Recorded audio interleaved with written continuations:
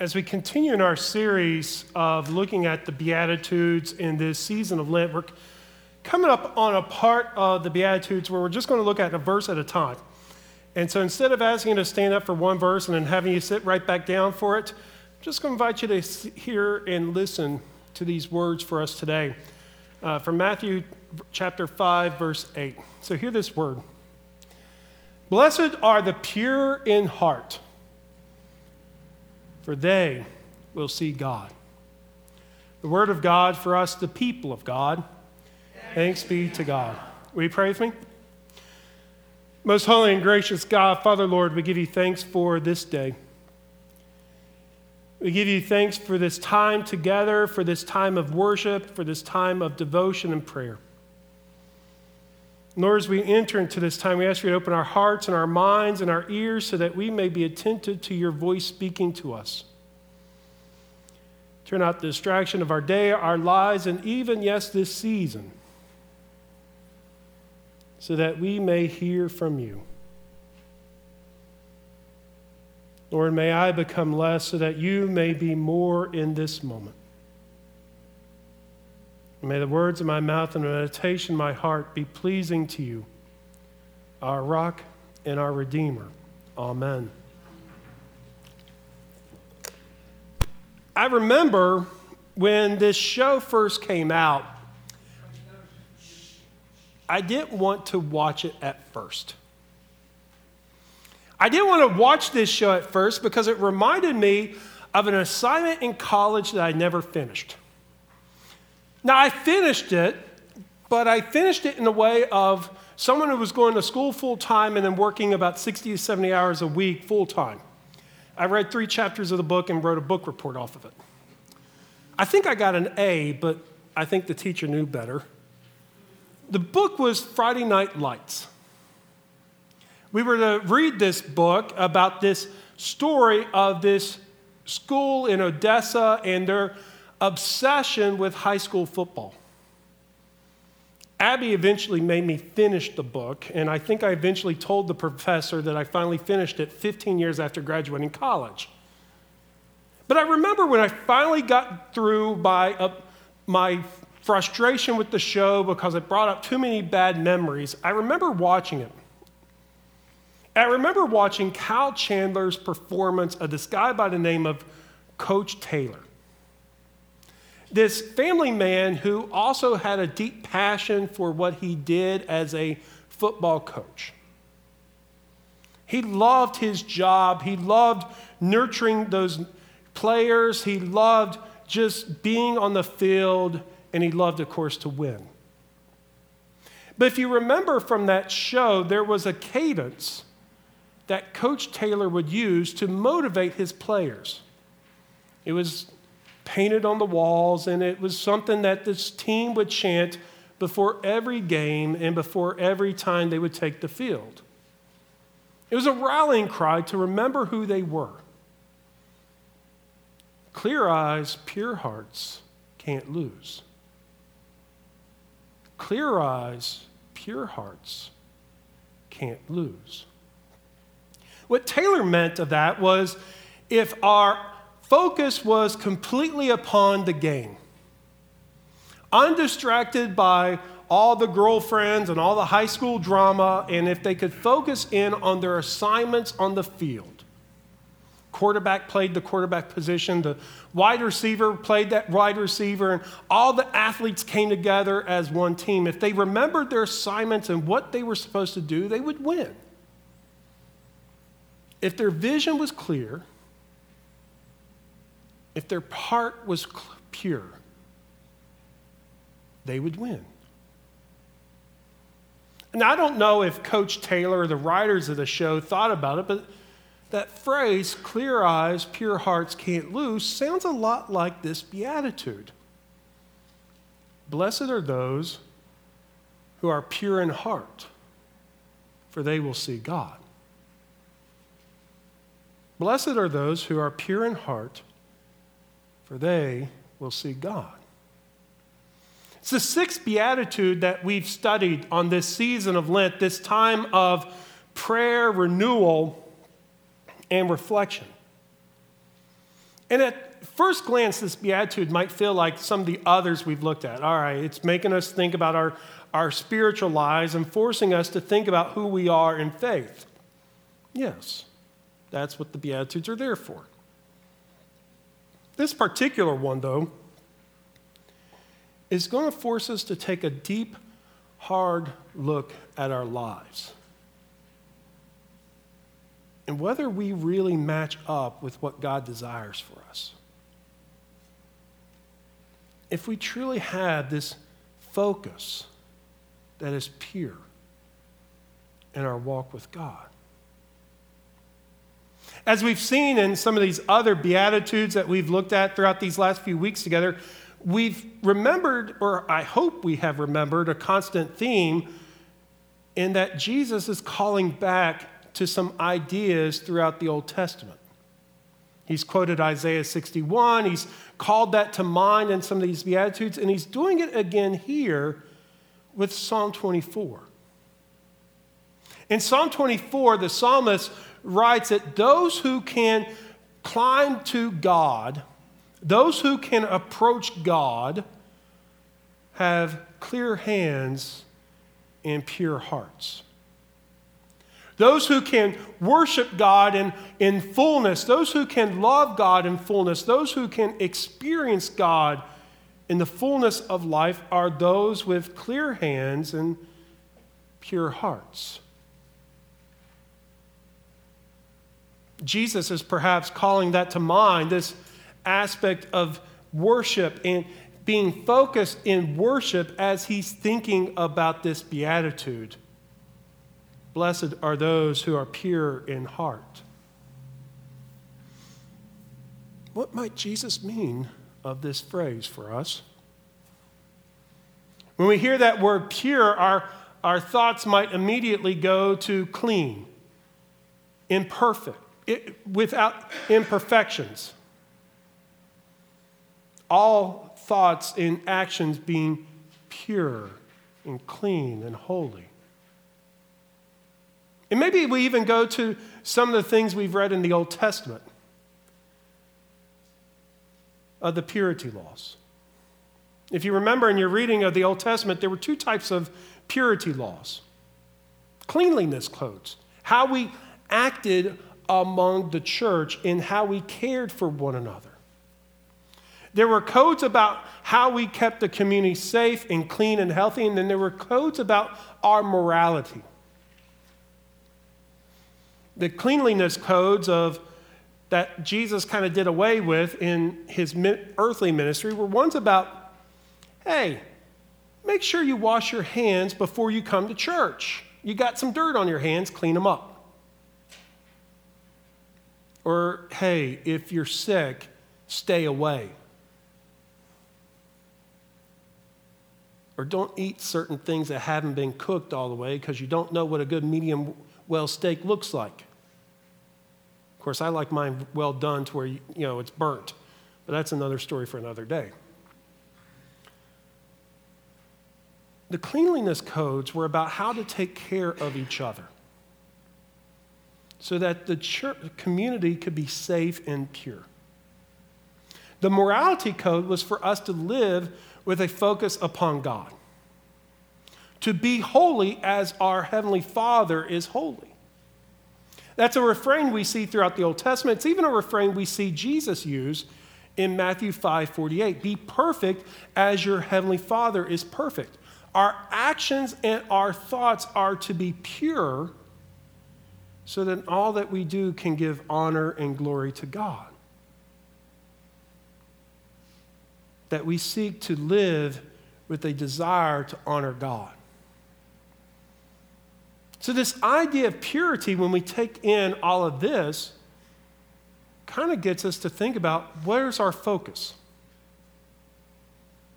What do we focus on in our life in God? Is our focus in God pure?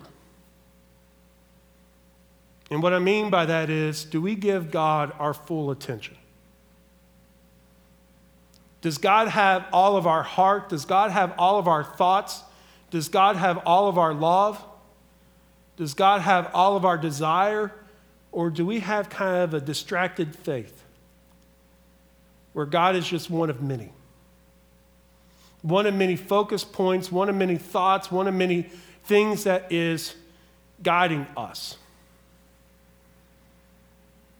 To have a pure thought in life in God is to be completely focused on God in all that we do so that we can give God honor and glory in everything. And to be pure in our focus in the midst of our heart, the center and theology of our soul. The scripture writers and Old Testament prophets believed that the heart was the center of our life, of our soul, our ethics, and our lives. And so when we put all that together, is our heart completely focused on God? Do we love God with all of our heart, our soul, our mind, and our strength? And so this beatitude forces us to ask some hard questions of ourselves. And really, the season of Lent forces us to ask some hard questions. If we go through Lent and never got our toes stepped on or never asked some hard questions of ourselves, we've not gone through Lent. We've gone through just Easter, pre-Easter, which is not really helping us to get to Easter. This time is about asking us hard, centric, holy questions that forces us to think about where we are in God. Is our hearts completely focused on God today?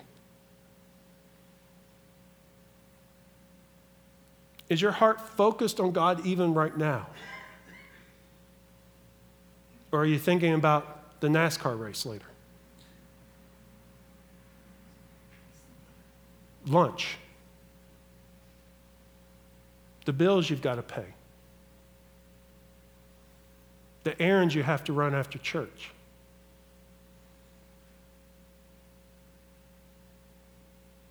The fact you didn't get enough sleep last night.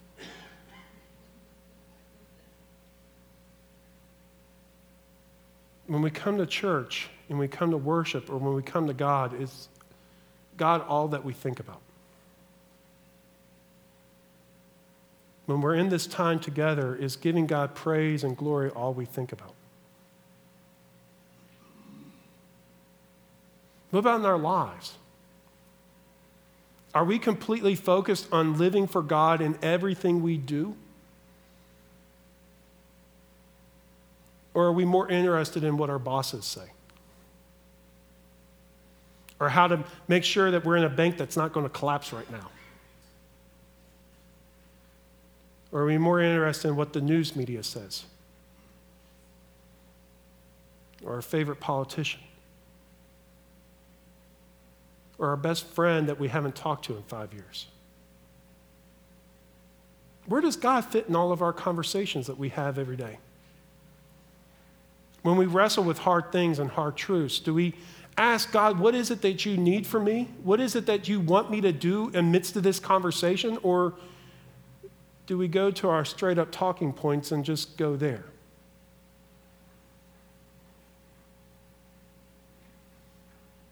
How do we live in the community? Do we seek to serve God in everything that we do, or are we only focused on ourselves? Do we do things for God only in the hopes that others will take notice so that we can get the praise and then kind of go like this, oh, I didn't mean to do that, but we are actually like, oh, thank you, please give me more attention?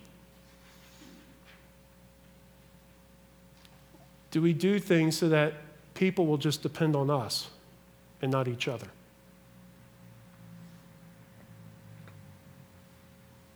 Do we want the tension on us and not on God?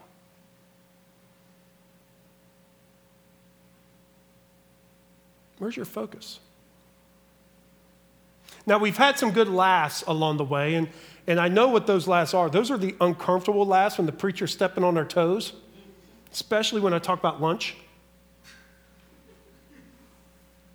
But is our hearts completely focused on God today? Because to have a pure heart, our focus can't be on anything else but God, and how God is informing our lives and how we live as a church, how we live within our families. Doesn't mean that these other conversations don't matter, but they have to fall underneath the lordship of Christ. And so maybe you were like me and had your toe stepped on a couple times. That's okay. That's what the season of Lent's all about. Remember? One of the things that are great about the season of Lent is a time of renewal and prayer. To say, God, I recognize that, when I think about you, I get distracted. When I write the sermon, Lord, I'm more worried about the Duke Tennessee game than I am you. Or God, when I think about the church, all I can think about is all the finances and not you. Or all the problems and not you.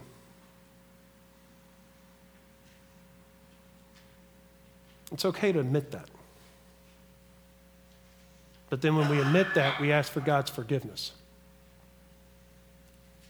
To say, God, forgive me for making this less about you and more about me. And then we turn. That's what repentance is all about. It's about turning.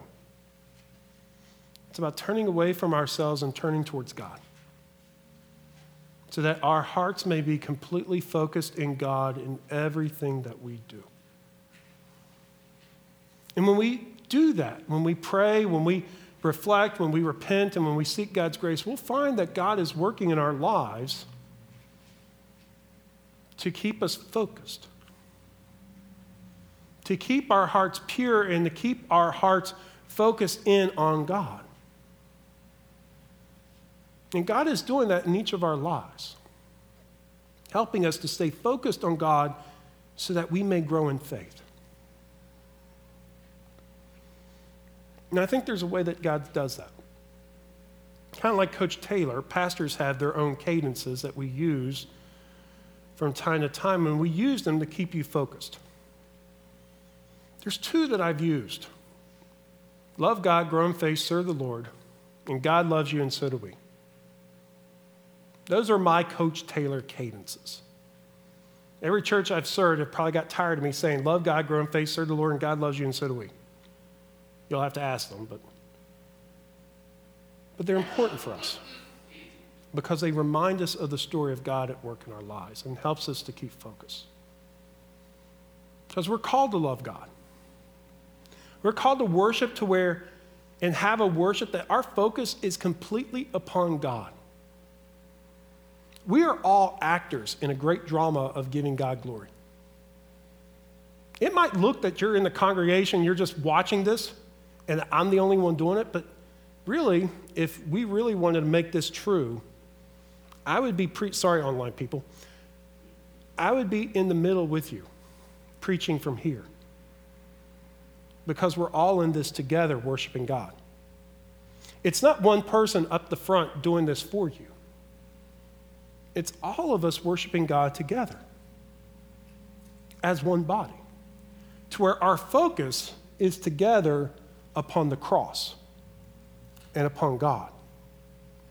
All of us together as one body love God, to where our focus is completely upon God in everything we do. So when we love God, when we worship in a deep, focused way, it's all of us as one body pointing to God and saying, God, I love you, and I want nothing more than to worship you. And when we grow in faith, when we spend time in Scripture, and when we spend time in prayer, and we wrestle with hard things in Bible study, and those of you who come to my Bible study will know we wrestle with hard things. I make them understand history in my class, which is a good thing. They're shaking their heads, so that's a good thing. But when we study Scripture, we fall in love more with Scripture. If you've got a Bible at home that is dusty, and I'm not talking dusty because you haven't cleaned in a week, I'm talking dusty in that you haven't opened it since Reagan was president. If you've got one of those Bibles at home, it's not of use. because you're not using it and applying it. It's not good to just say that I love God and then never take the time to go into our book that helps to reveal God's presence in our lives.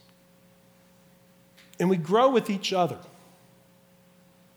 And and depend upon each other to help keep us focused in prayer and accountable relationships. But we also serve in a way that helps us keep focused on God. Each of us have gifts and talents that God has blessed us with. Some stand in front and preach. Some lead. Some sit in the back of the church and help to know what each other's going through.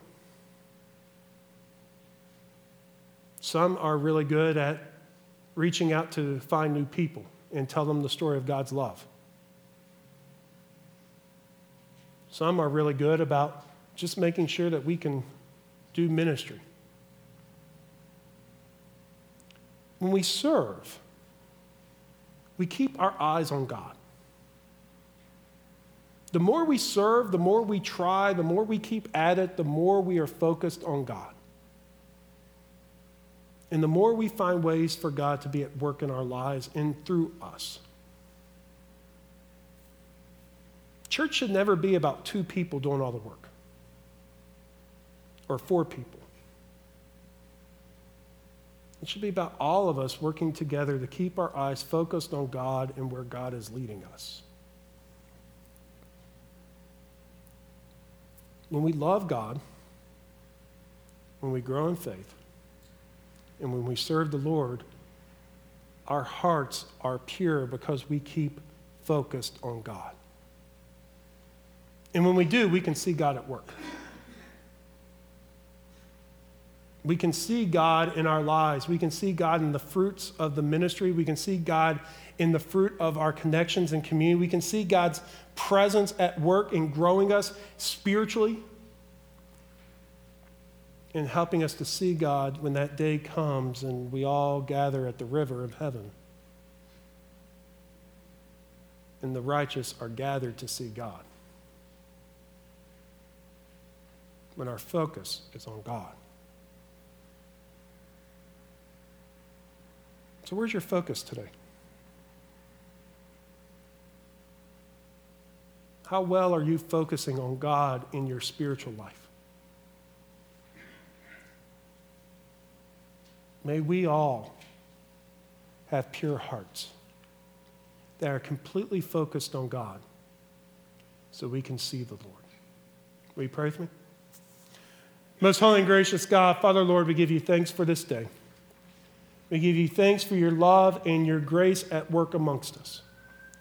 And Lord, as we worship and love you, may all that we do give you honor and glory and keep our focus on you. In Christ we pray.